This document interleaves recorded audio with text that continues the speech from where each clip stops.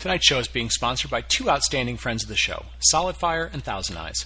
SolidFire provides industry-leading flash storage scalability and quality of service for cloud providers with deep integration into OpenStack, CloudStack, and VMware.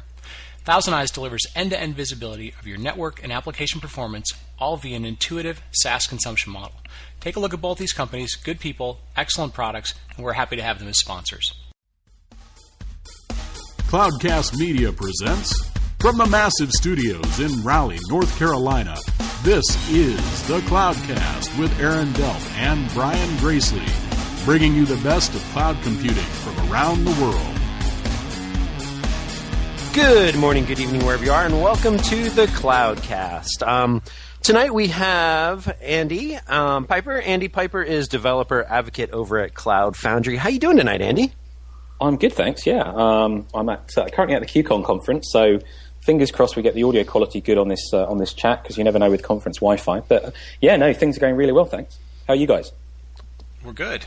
Yeah, as long as there's like not a big like Bitcoin dust up or something that everybody jumps on the internet, we should be good for a little bit. Yeah, exactly.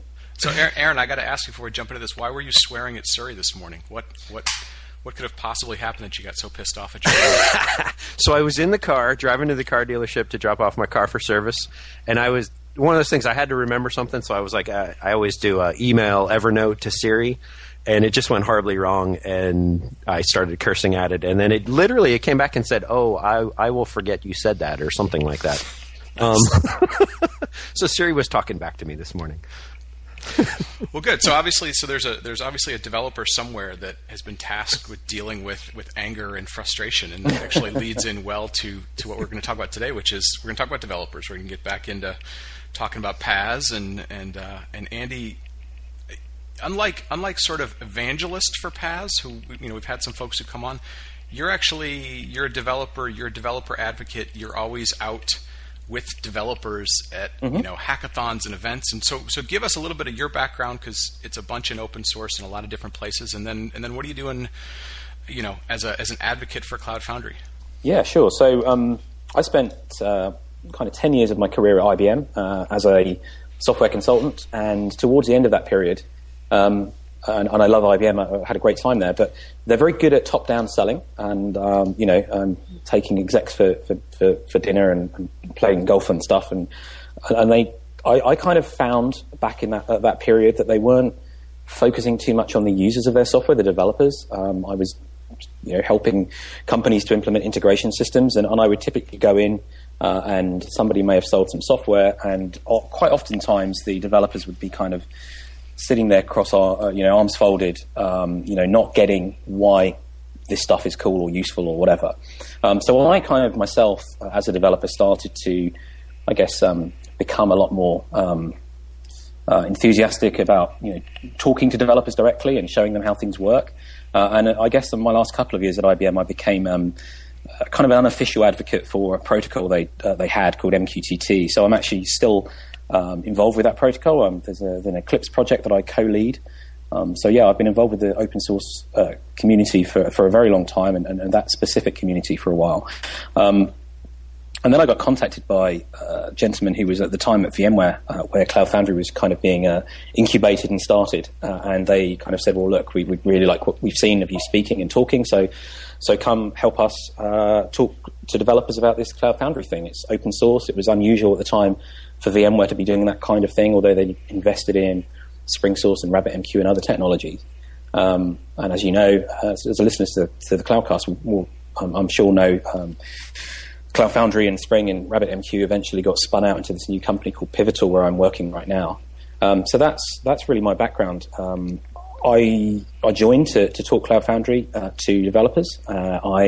The really interesting thing for me while we were at VMware was that it wasn't just targeting the VMware infrastructure. It will run on Amazon. It will run on OpenStack, and actually we've now got sort of alpha beta quality deployments on things like Google Compute Engine and CloudStack and other environments as well, which is really exciting.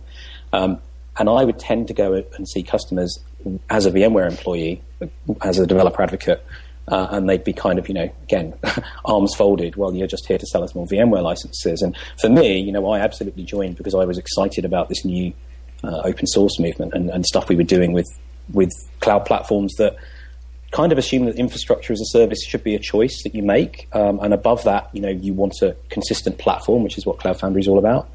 So that's really what I try to do, is kind of show people the advantages of actually having that consistent platform, help them with their questions. How do I get my app running? What do I need to think about? There's a lot of stuff really that starts to get up to the architectural level as well as the code change type level. But yeah, that's really my background and what I do as a developer advocate.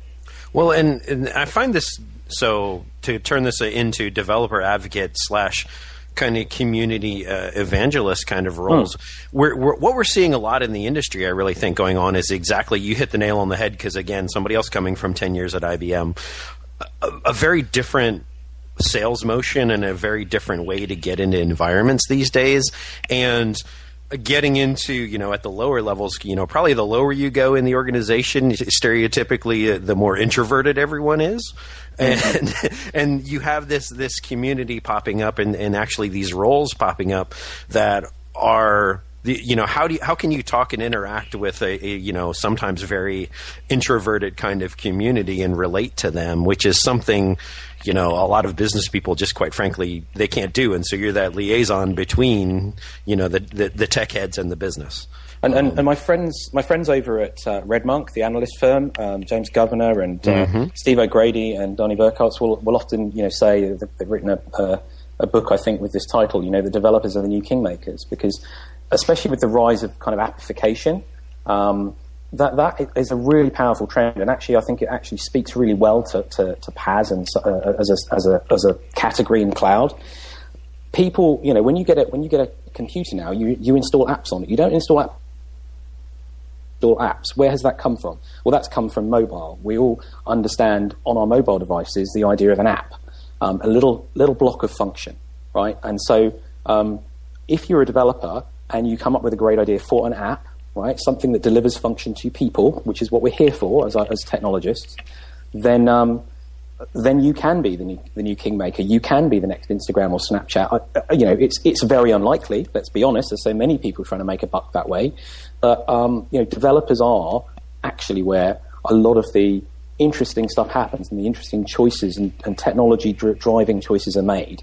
So I think that kind of grassroots influence is really important. And actually, I'm quite interested to see, I'm at the QCon London conference this week, and it's run by the same folks that run the GoTo conference tracks as well around Europe. And this is my second or third time here, and I'm seeing this year for the first time IBM and CA and TIBCO and all of the classic, enterprise software folks starting to try and appeal to this audience, because they recognize that if they're seen as cool or their technology is seen as useful by that constituency of folks, then you start to get that upwards influence in the organization. And you start to make some really, practical technology choices as well quite often. So I find that an interesting trend, as you say, that there is this wave of change that's going on. Yeah, it's interesting. You're describing this, and I'm thinking about, and Aaron, I think you can relate to this. Like the interaction that sort of comes to mind is like, let's say, for example, Aaron comes over to my house for a dinner, and him and his wife will come over, and their kids will come over, and there's about 2 minutes of formality of, hey kids, how's it going? And then all of our kids will go off and run off, and the adults kind of sit there and do adult things, and it's a mature thing, and there's manners and so forth. And about an hour later, the kids will come running downstairs, and they'll go, you got to see this thing we did. And it'll be they built something in the playroom, or and you go, How did you guys do that? How did you think of doing that? Right. And they just go, yeah. We just did it, because they don't have any necessarily constraints. And I think, right. I'm thinking about that, and I'm like, that's a little bit like, I would assume a lot of what Andy deals with, if he were to get pulled into a meeting that is a traditional VMware kind of thing, it's, people are going to go off and talk formalities and budgets and project cycles. And then Andy could probably walk off with the developers and go, here, start hacking on Cloud Foundry, and by the next day, it's like, hey, we did this thing, and people are like, whoa, where did that come from? That's pretty much the way I like it. At least, it doesn't always happen that way, but that's pretty much definitely the way I like it. And I've had some fantastic experiences around the Cloud Foundry community, actually, where through things like being on Twitter, I've had people contact me. They've popped into the office and hung out with us. Pivotal, we're very collaborative. We've got space for people to come and pair with us. And we've had some fantastic, experiences at that technology level. I leave the sales guys to go have the the money conversations, because I'm not, that's not my bag. But it has been. I've had some great experiences, and just to circle back to the other very first point you made about kind of advocates and evangelists and so on.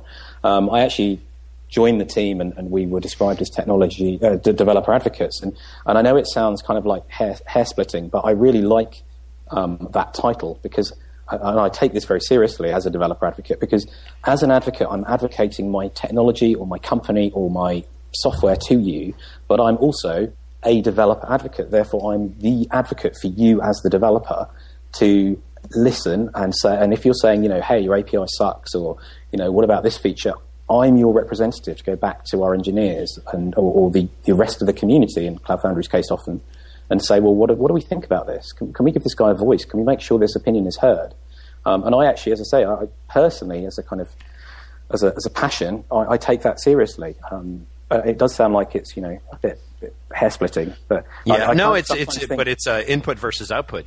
Advocate is more taking a lot of input. Evangelism is more. One of the guys, right? Yeah, evangelists, and I've got lots of friends who are technology and evangelists, and I think they do a great job, and I don't have anything against them. I just find the title a little bit weird, because it kind of implies you're going to lay your hands on someone and they will believe you. And I'm also, to be honest with you, I also, when somebody at IBM started to describe me as an evangelist, one of my friends there said, well, you know what happened to John the Baptist? So it's always kind of informed my thinking about the difference between the two, to be honest. Yeah. So tell us a little bit about Cloud Foundry and the foundation and all kind of the latest things that have happened here recently. Yeah, it's been an amazing 6 months. So let me rewind a little bit. We had our platform conference, which is our kind of first ever community meetup conference back in September, October in California, and since then things have just kind of gone insane. We held that conference kind of jointly with IBM and a bunch of other companies. Around that time, we announced that we were forming this community advisory board, because there's been this question over time that has said, well, look, Pivotal VMware has had all the committers, all the control. It's their project, and that's been true to an extent. But we've been working through this community advisory board with companies like IBM and ActiveState and SAP and NTT and others to have more of a community role in terms of informing where things go.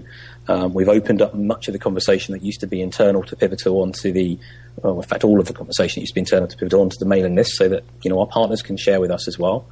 And really, the foundation was the next stage in that.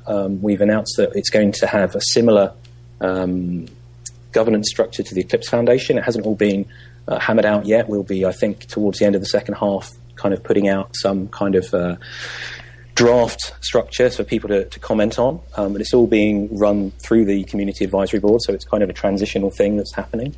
And the idea of the foundation is really, similar to other organizations like Eclipse, like OpenStack, to actually basically say, look, this is a community project. It is for lots of people to have inputs and ultimately have the ability to commit code themselves and get involved.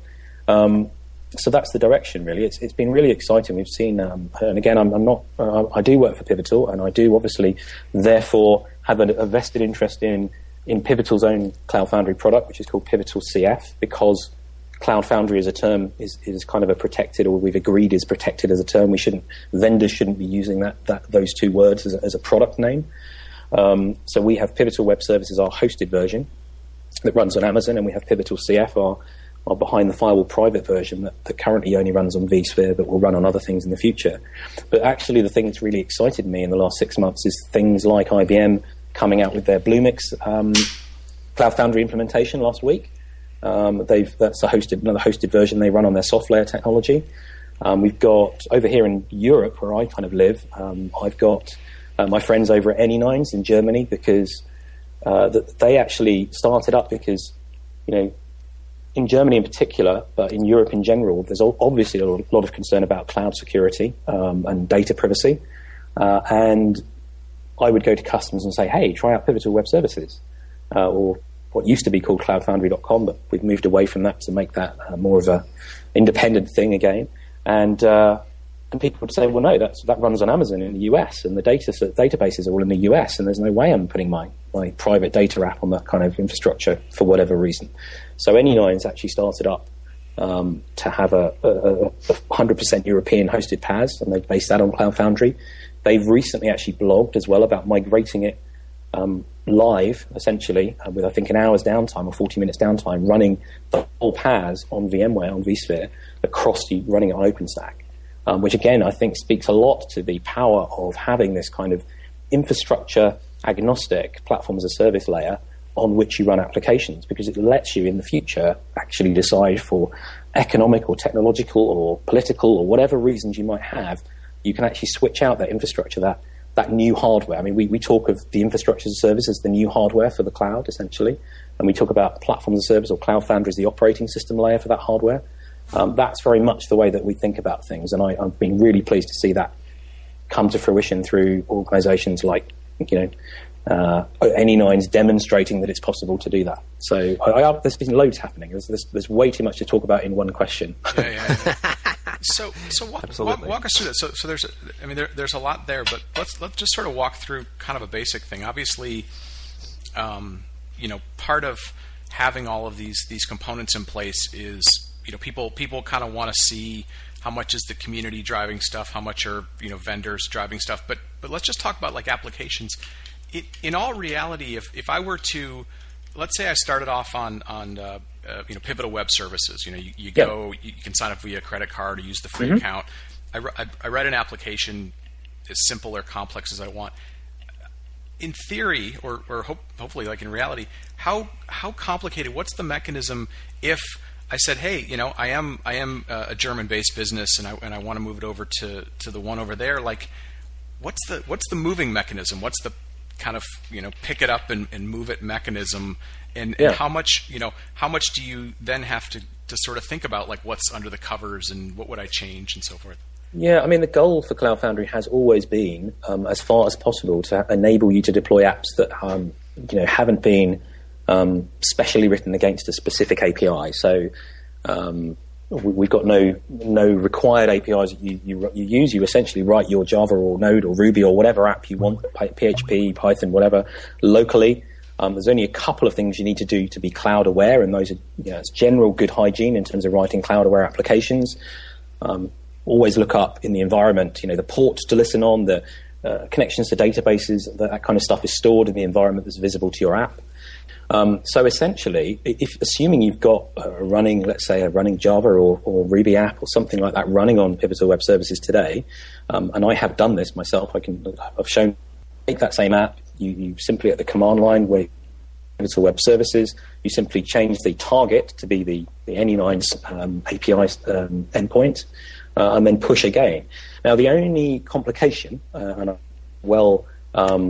a well-founded complication, is that if you do need databases, for example, data services of some kind, then you want to be assured, or you want to check that your target cloud has equivalent functions. So, for example, if Pivotal Web Services offers through the marketplace a Postgres database, and your app going to also has some kind of Postgres database or SQL-aware database available to you.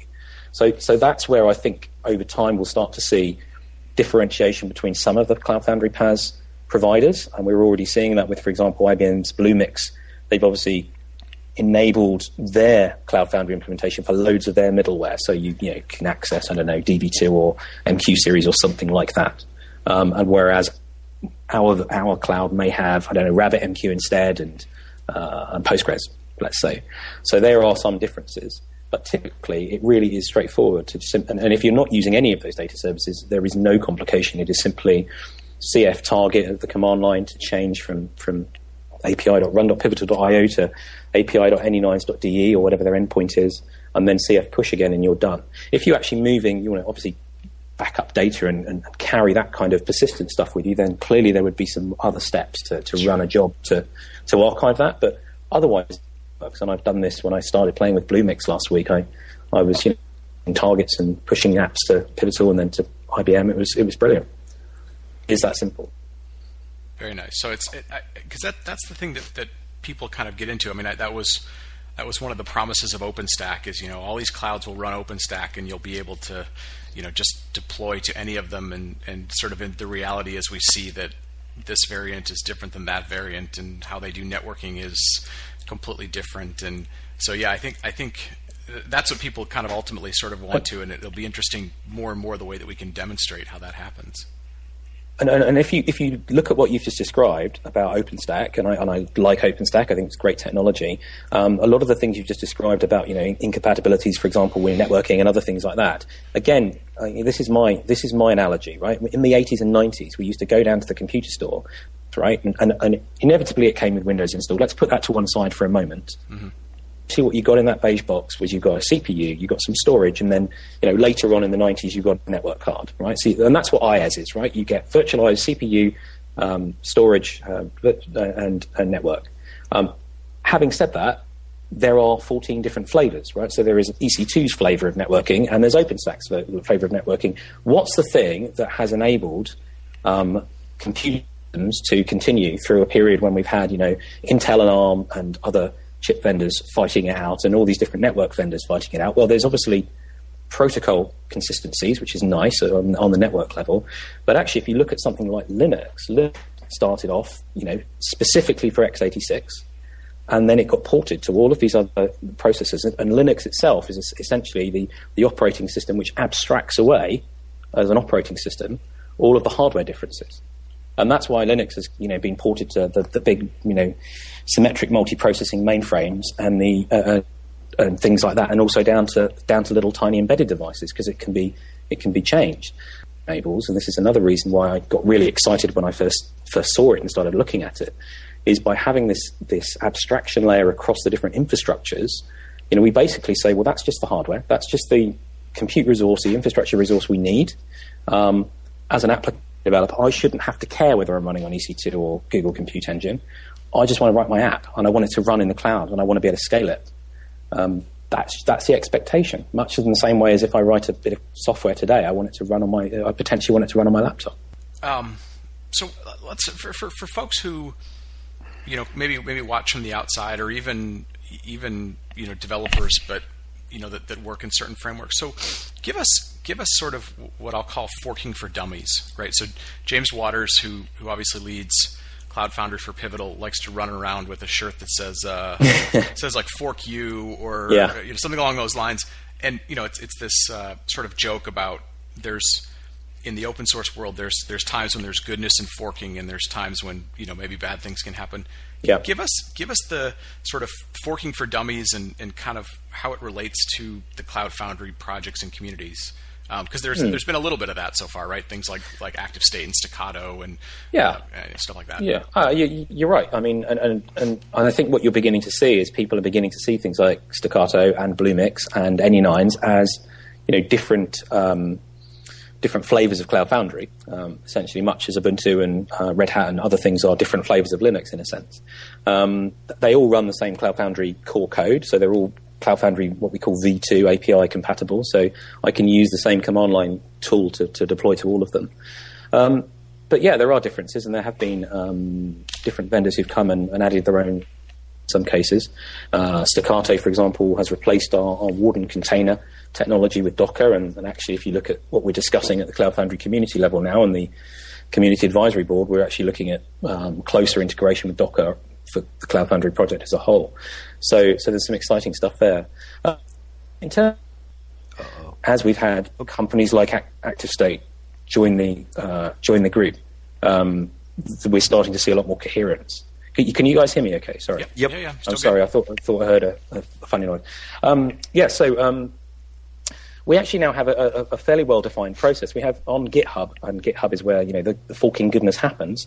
And actually, GitHub's the organization that really made forking cool, right? Especially assuming that you're going to contribute back into the project that you forked from.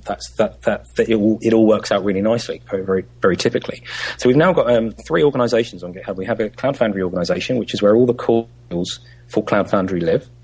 Then we have something at the other end of the scale called Cloud Foundry Community, where essentially anybody can become a member of that organization and start a project or bring a project in. And then in between those, we have Cloud Foundry Incubator.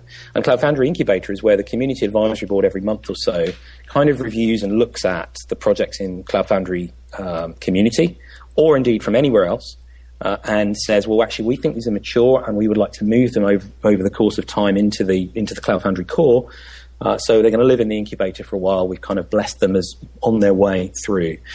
The big one that we recently announced, I think 2 weeks ago, was Iron Foundry. Now, Iron Foundry is one of those early forks or variations of the Cloud Foundry code to enable Windows .NET applications to run. So Jared Ray over at Tier 3, he's now at CenturyLink, one of our partners there, started Iron Foundry as a project. He came up with this great technology to enable you to run .NET apps in what is otherwise a Linux-based PaaS, and so that's mature code. We like it. We'd like it to be part of the core. So you'll now go into the Cloud Foundry incubator organization and see it there. So we've got a process. It's taken 2 years. I've been doing this 2.5 years. It's taken a couple of years to evolve to get to this point, to actually start to have the conversations with companies like IBM and ActiveState and CenturyLink to say, we want to do this together, we want to do it well, and we want a process. And now you're starting to see through the community calls, through the mailing lists, that process really emerge. And that's really welcome. As someone who works on open source projects myself, although on much smaller scale ones than something as big and complex as Cloud Foundry, I'm really pleased to see this really structured approach starting to come through. Month or 2 weeks, every month actually, to actually talk with nominated appointees from IBM and NTT and Verizon and all the other people in the Community Advisory Board. Talk about the direction of the project, talk about the status of current pull requests from the community, those kind of things. The foundation, but at the moment, every contributor to Cloud Foundry signs a contributor license agreement that assigns all of the rights to Pivotal as the kind of shepherd of the project. And this actually is the same way that Pivotal and VMware and SpringSource have worked with things like Spring and RabbitMQ and Redis and other things anyway. So that's not unusual. What's new is the foundation. The foundation will be non-profit. It will be funded by a number of members. So I'm going to have to open up my webpage and remind myself so I don't put my foot in my mouth and forget one of our important partners. But it's a lot of names. So, it's everybody. Right, Yeah, so it's a big list, right? So SAP and Rackspace and folks that maybe wouldn't. So we've got platinum sponsorship, and that's a certain financial commitment every year. So Pivotal, IBM, HP, EMC, Rackspace, SAP, and VMware are at platinum level. And then we've got ActiveState and CenturyLink currently as gold sponsors. I know we've got a lot of other organizations that you'll see in the community if you pop on the mailing list. They're already talking with us about joining as well. So they're basically the sponsors. They're down for a financial commitment and also a time commitment and resource commitment in terms of being involved in the community, involved in the mailing lists and so on. And ultimately, that's where all of the foundation will be, where all of the kind of IP rights are assigned. So it's exactly the same as the Eclipse Foundation in that sense. I work as a committer on an Eclipse project. As people bring code to Eclipse, they have to say, well, actually, this will be under the Eclipse public license. I'm not saying there'll be a different license for Cloud Foundry. We have everything, and we always have had everything under the Apache license. So I don't know whether there's any intent to change that at the moment or come up with some new license. I don't think there's a need to. All we've said is that the foundation's governance, when it forms sometime this year, will be inspired by the Eclipse Foundation. We'll have a community review of the actual structure and governance before we form the foundation.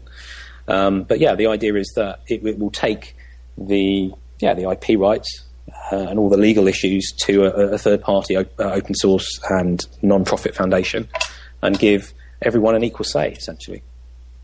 Does that make sense? Does that answer the question? Yep, absolutely does. Good. Now, so one last question, and we'll kind of wrap things up after this. So to kind of dig into product just a little bit, what is the concept of a build pack? And tell us a little bit about why we care about build packs. Sure.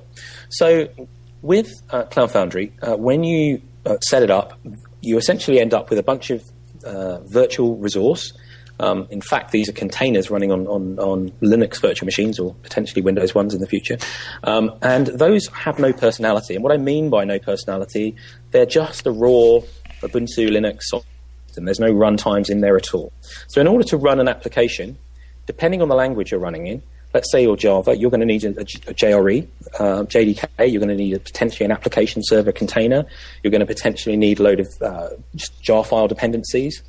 Equally, if you're a Node application, you need a Node JavaScript runtime, and you may need some NPM modules. So what we have to do as we deploy the application is get that runtime and combine it with the application in order to produce an executable stack, if you like. So the build pack does that. So the build pack is a set of scripts that are that exist to set up an environment for your application. The build pack technology came from Heroku. Heroku, as everyone knows, or many people will know, is as another PaaS, arguably one of the first platforms as a service alongside kind of Google App Engine.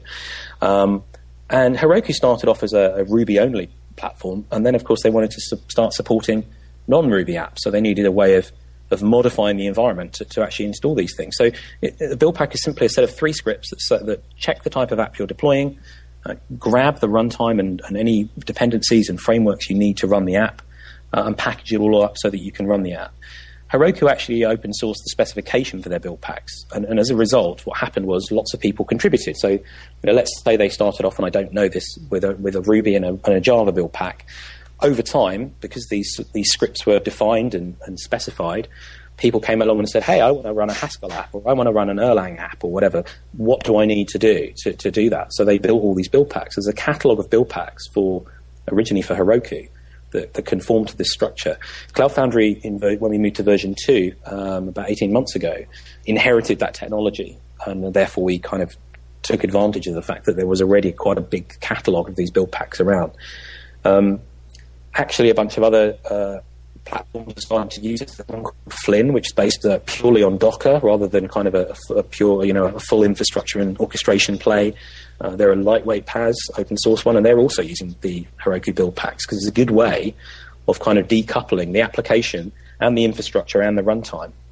So really, this is, the build packs provide that runtime layer.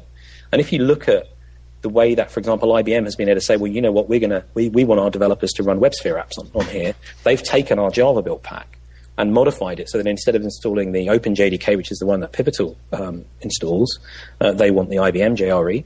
And then instead of using Tomcat, which is what Pivotal installs, they want WebSphere Application Server. So it's pretty straightforward to modify these things and actually get your own runtime and your own environment set up. So it's effectively a library of environment images that you can pull from. Yeah. Very cool. Awesome. Well, I think we're kind of at that time limit. We're going to wrap it up here. Okay. So Andy, where can everyone find out more about you? Okay, so you can find out more about me on Twitter. I am at Andy Piper, or you can go to my website, which is andypiper.co.uk. And I would really encourage people, if you're interested in Cloud Foundry, check out cloudfoundry.com and .org. .org is really where we're starting to take all of the community stuff again. We've got the documentation over there. We've got a link to the latest kind of engineering Twitter feed. You'll find links to the mailing lists and how to get involved with the projects. And I'm all about the community. I'd love to see more people asking questions, getting involved, and contributing code. Awesome. Very cool. Awesome. All right. So if you like the show, please tell a friend or leave us a review on iTunes. You can follow us on Twitter at thecloudcastnet or on the web at thecloudcast.net, where you can find links to everything Cloudcast. Thanks for listening.